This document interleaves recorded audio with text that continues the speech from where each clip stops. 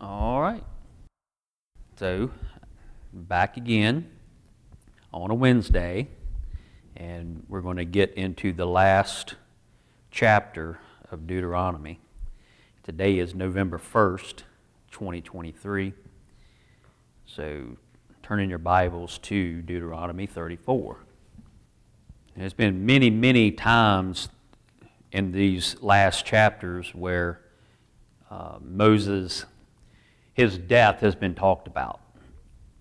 So Moses knew that his time was running short here on this earth, and he had prayed probably multiple times for God to allow him to go into the promised land, but God would not allow him to go.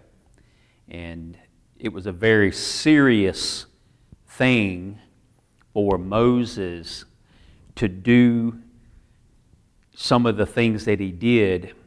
You know, people will say, that wasn't that bad. Why was the punishment so great? But you have to realize who Moses was. Who he represented. And God had put him in a very important position. So anybody who is doing ministry for the Lord needs to remember Moses. And if you are given special jobs or special ministry, you have to take it very seriously, because you're going to be held to a higher standard.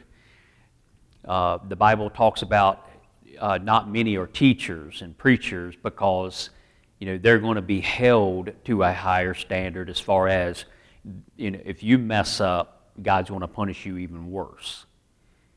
And that's what we're seeing here with Moses. He was a person who was going to be punished accordingly because of his position. He was really high up. God called him to be in that position to lead the nation of Israel, and we need to take a lesson from that. Let's pray. Heavenly Father, we thank you for this evening. Father, we thank you for your word. And Father, I hope that as we've gone through this book of Deuteronomy, that eyes have been opened, and we as a church here, and those who listen on the podcast and the CD, that we are better able to do the things that you've called us to do because we have studied this book. Father, I pray that as we move on from Deuteronomy, that you would lead us and help us in determining what we would go with next. And Father,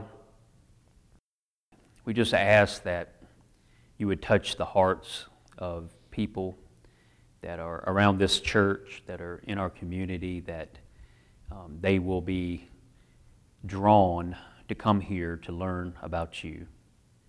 And Father, just help us. Help each and every one of us as we continue this walk. In Christ's name we pray. Amen. 34, verse 1. And Moses went up from the plains of Moab unto the mountain of Nebo to the top of Pisgah, that is over against Jericho, and the Lord showed him all the land of Gilead unto Dan, and all Naphtali, and the land of Ephraim and Manasseh, and all the land of Judah unto the utmost sea, and the south, and the plain of the valley of Jericho, the city of palm trees, unto Zoar. And the Lord said unto him, This is the land which I swear unto Abraham, unto Isaac, and unto Jacob, saying, I will give it unto thee, or unto thy seed. I have caused thee to see it with thine eyes, but thou shalt not go over thither. So Moses, the servant of the Lord, died there in the land of Moab according to the word of the Lord. So it was, you hear people say, your days are numbered, and, you've got a set number of days here on this earth.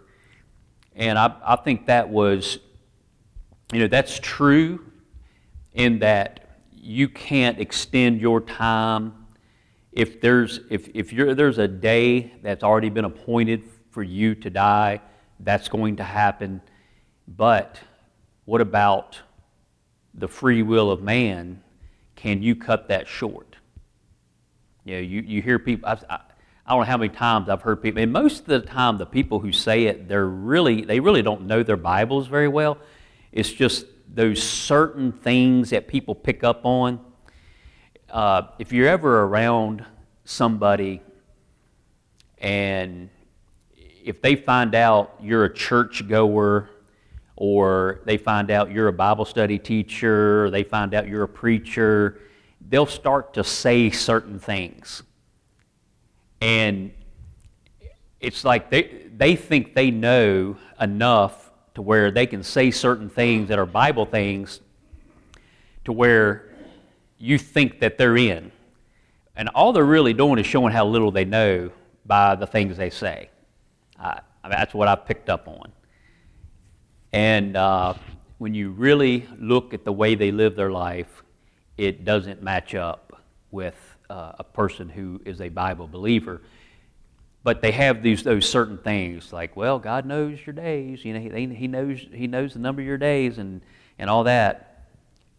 But can you do things that cause you to get wiped out way sooner than you should have? And I was talking to somebody the other day, and they go to a church that's going to be more on the Calvinistic side of things, and they were wondering about the whole Calvinistic versus the Arminianism and all that, and they were studying it. And I'm like, oh boy. And so I tried to give them an example of what you don't want to be. You don't want to be a hyper anything. And if you become wrapped up in that style of religion and you become a hyper Calvinist, then you will become a person who will be able to go out and do whatever you want to do. You just go out and sin and say, hey, I have no free will. God already knew it was going to happen because He knows all. And if I go out and do this terrible sin and that terrible sin, who's to blame but God? Think about it. That's where you end up going to when you become a hyper Calvinist. Then you can go to the extreme the other way. And you think way too much of yourself, and you think you're in control of everything, and then you take away the sovereignty of God. So I try to get people not to focus on those things, but to read the Bible and believe what you read. And when you see things like God knows the number of your days and He knows all the hairs on your head, believe it. But then when it says, people, there's examples throughout where God will say, He even says, you've chose a king, but not by me. You've chose your leaders, but not by me. And that tells us that He had somebody that you should have picked, but the people picked somebody opposite of what God wanted to pick. So He lets us do things, and that could be punishment because we always choose the wrong. When you look at it over time, we end up, when we do what we think is right, it ends up being wrong. But if we are a people who study His Word, then we do make good decisions. This all of Deuteronomy, as we've been going through this, is remember and forget not, and follow the commandments, learn them, keep them, tie a ribbon around whatever, tie it around your neck, put them on your forehead and all that stuff. I mean, it's over and over. You need to know the will of God. And how do you know it? By the Holy Scriptures that we have. And if you neglect them, you will make bad decisions in life. It's just fact. That's the way it's going to be. Now, Moses was an amazing person, and it seems like it's a shame that he could not go into the Promised Land. But remember what he did at Kadesh. Remember how he hit the rock, and the worst part of it, he didn't obey, he didn't do what he was supposed to do, but the worst part of it was he didn't glorify God in the miracle of the water coming out of the rock. You notice that the water still came out of the rock even though he didn't do what he was supposed to do. The miracle still happened, and the people got the water they needed before they died of thirst. So the result seemed to be the same as a long time before when he hit the rock the first time, but that's what he was supposed to do, was hit the rock. That rock, we find out later in Scripture, that rock is Jesus, and the rock is to be smitten once, not again. Jesus goes to the cross once, not a second time. And if you try to do that again, that's a horrible thing to do. We're not supposed to do that.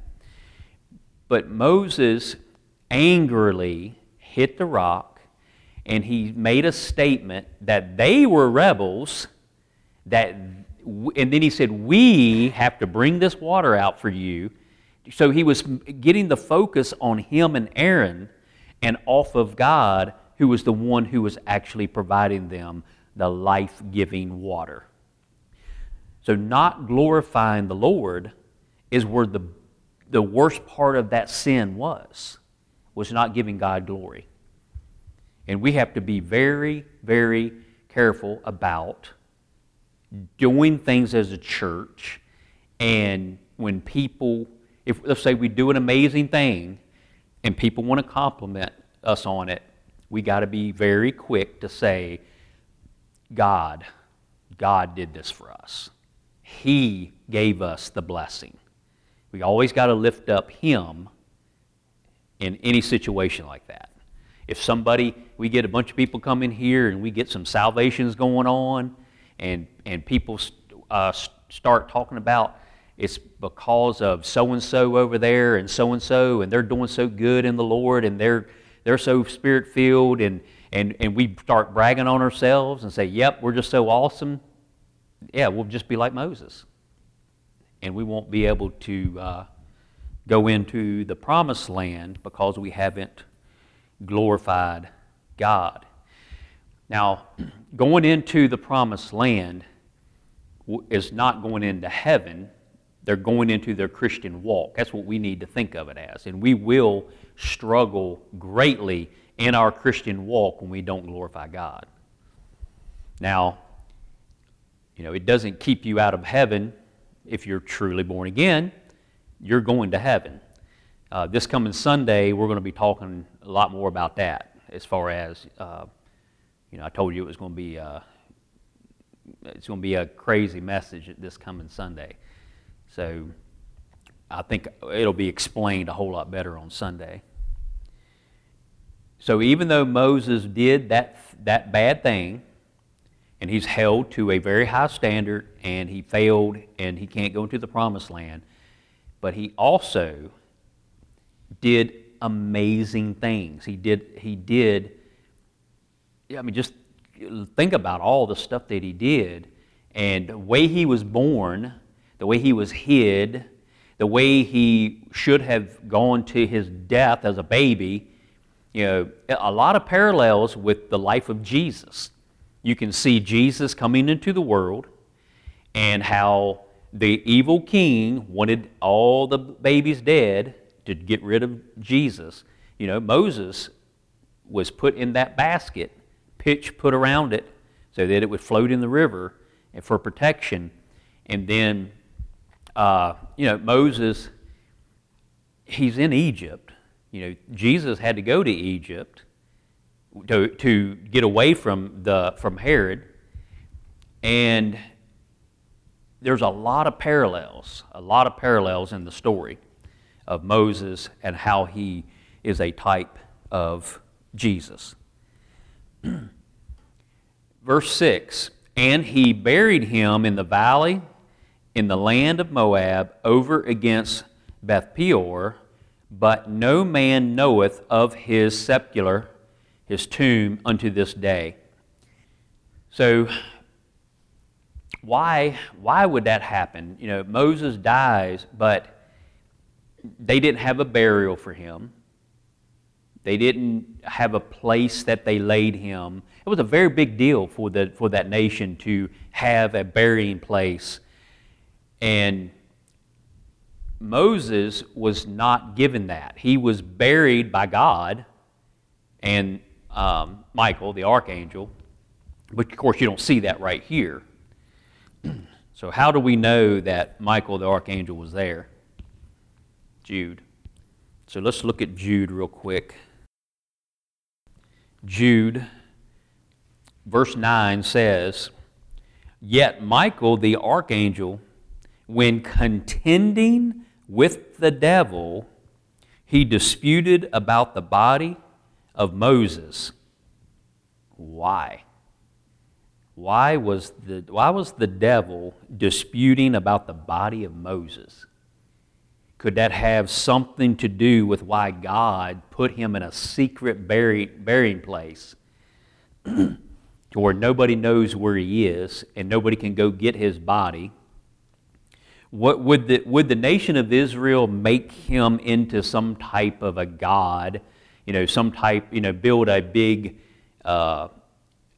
just a huge memorial for Moses, and people would go there and they would worship the statue of Moses. You know, would they have done that? Is that the reason that God wouldn't let them know where he was buried? So that's how we know that Michael was involved, Michael the archangel, because of Jude 9. Verse 7, and Moses was 120 years old when he died. Now listen carefully. His eye was not dim, nor his natural force abated. Now we read a while back how that he was not able to lead. And if you don't know about this part of the Bible, and I told y'all when we went through that before, that this isn't talking about his physical ability. It was really his spiritual ability, more so than his physical ability, because even at 120, the Bible right here tells us that physically he was fine to live a while longer, but he died anyway. Verse 8, and the children of Israel wept for Moses in the plains of Moab 30 days, so the days of weeping and mourning for Moses were ended. And Joshua, the son of Nun, was full of the spirit of wisdom, for Moses had laid his hands upon him, and the children of Israel hearkened unto him, and did as the Lord commanded Moses. And there arose not a prophet since in Israel like unto Moses, whom the Lord knew face to face. Now that is a huge endorsement. I mean, that is really saying something about Moses. In all the signs and the wonders which the Lord sent him to do in the land of Egypt to Pharaoh and to all his servants and to all his land, and in all that mighty hand, and in all the great terror which Moses showed in the sight of all Israel. So he was a great person, even though he wasn't able to enter into the promised land. Now think about two different things that Moses did. You hear me bring it up from time to time because it's fascinating. But there's two places in the Word of God that talk about how Moses, when God told him to stand aside, or he was going, he basically was saying, I'm wiping them all out. All right. The first one was when we just talked about it recently, when Moses came down off the mountain with the stone tablets. God told him before he was coming down that his people down there have corrupted themselves. So he comes down off the mountain, and because he had been gone too long for their patience, they lost hope in Moses, and they ended up wanting idols. And Aaron should have put a stop to it, but he went right along with it, and he did what the people wanted, and they did some horrible things to corrupt themselves. And that's one of the cases where God said, I am going to kill them all, and I'll start over with you, Moses. And Moses said, no, you can't do this. Just think about it.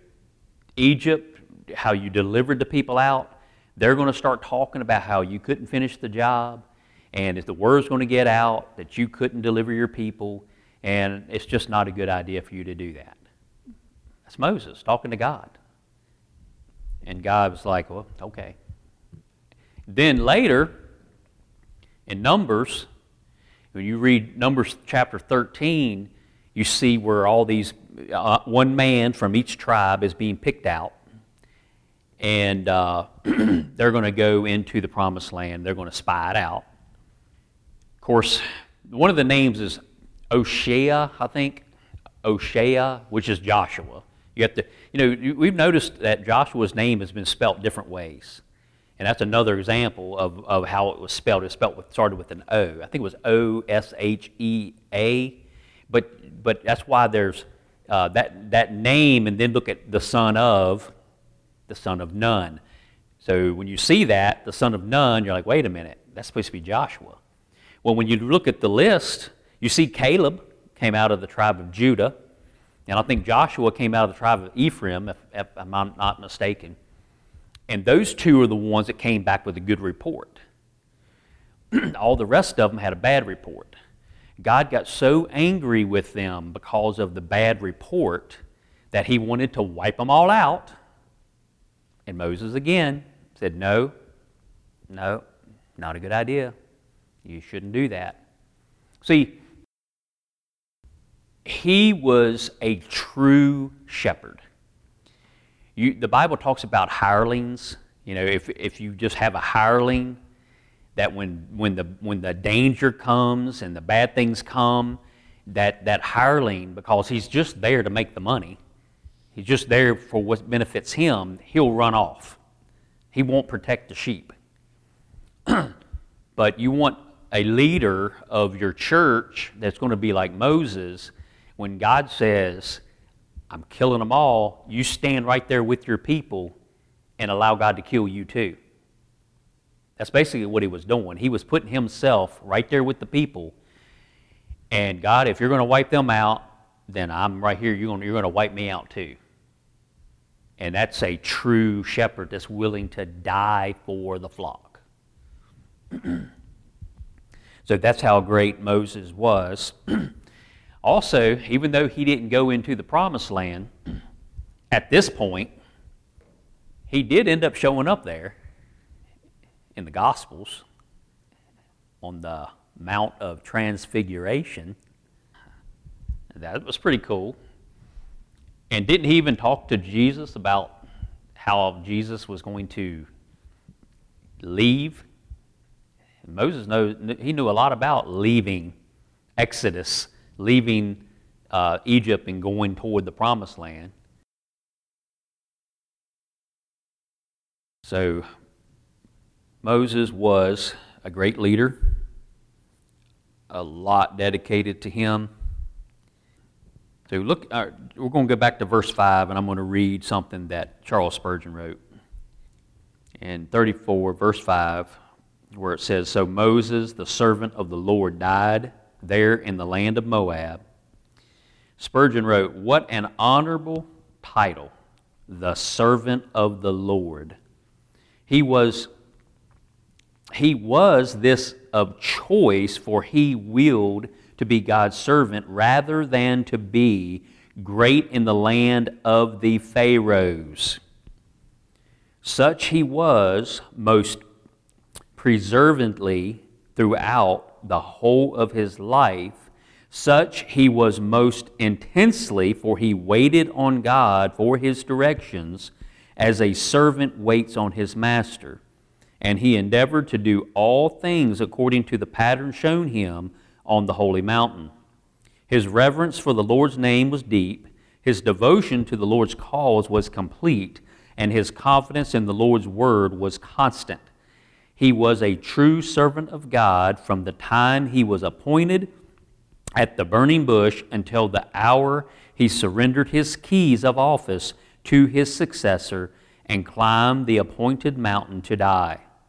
May we live so as to prove ourselves servants of God. That was Spurgeon. Moses had a choice to make. He could have, he went to the school, the University of Egypt. He was just so learned in all kinds of things. Some people think that he was next in line to be a Pharaoh of Egypt.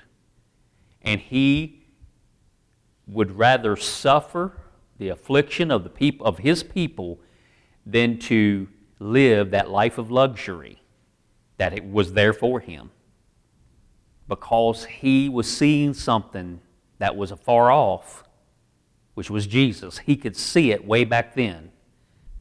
And God called him to do something that it seemed like to mankind was a bad decision, because he could have had all the luxuries of Egypt, the beauty there. Think about all the times that the children of Israel, when they got in a bad spot in the wilderness, that they wanted to go back. They would rather be in bondage but have everything they needed to survive than to have their freedom and to be out in the wilderness and the desert and barely surviving. People in general are like that now. People are very willing to give up their freedom just to be taken care of. And it's sad that we have way too many people in this world that are willing to be under the control of evil men, go along with what evil men once done, just so you can be taken care of. It's a very selfish thing, really. And we need to be a people who are not afraid to suffer in the wilderness by doing the right things and not being drawn into the life of safety and being taken care of, but having to go along with worldly ways. Say the things that are against your conscience, against the Word of God. And that's what's happening in our world today. If you follow along with the world, they'll take care of you. But if you go against them and you are willing to suffer and lift up the Word of God and say, "This is what I live by," they won't take care of you. And they will make your life rough. And, as we get into the last days and we get into the time of leading up to the tribulation, you'll see more and more. We were talking about Israel recently, a couple Sundays ago, I guess. We were talking about Israel and all the persecution that they're under. And I mentioned something about the little country of Armenia and the things that have gone on there in the last year are just as bad as what happened to Israel, but no one knows about it. No one seems to care. But they are Christians. Israel is a nation of Jews. Their religion is Judaism. There are Messianic Jews there that believe on Jesus, but they're not considered a Christian nation. when you think about it, when you really think about that nation, but they're God's chosen people.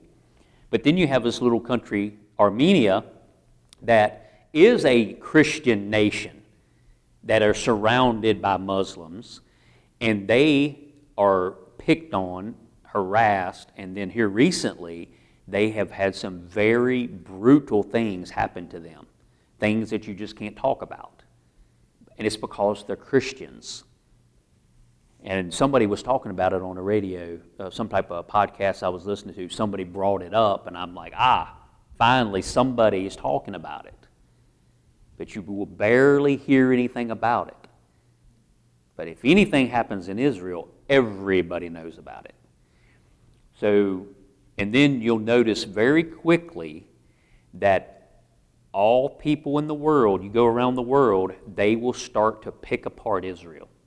They'll start to blame them for things that they're not doing and make them to be the bad people. You see that every time something happens over there. Israel has a right to retaliate for what happened to them. And if you think that they shouldn't, watch out. You're not blessing Israel. You're actually cursing them. And we've learned right here that those who bless Israel will be blessed, and those who curse Israel will be cursed.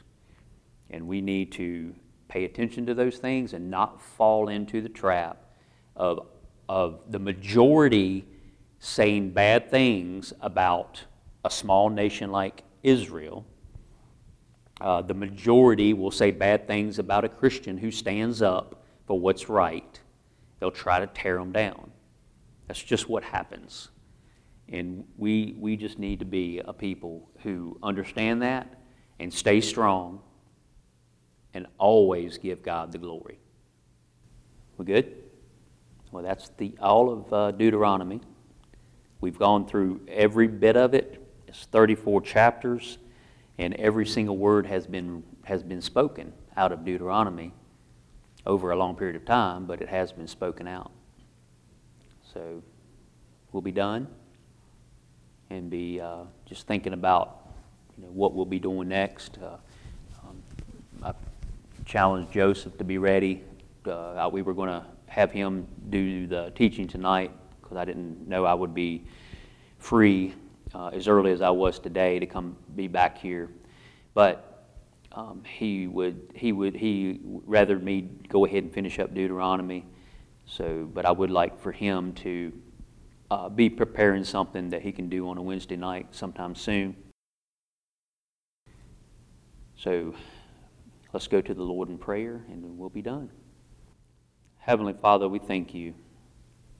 Father, you have provided for us. And Father, we want to be a people who stand up for what is right.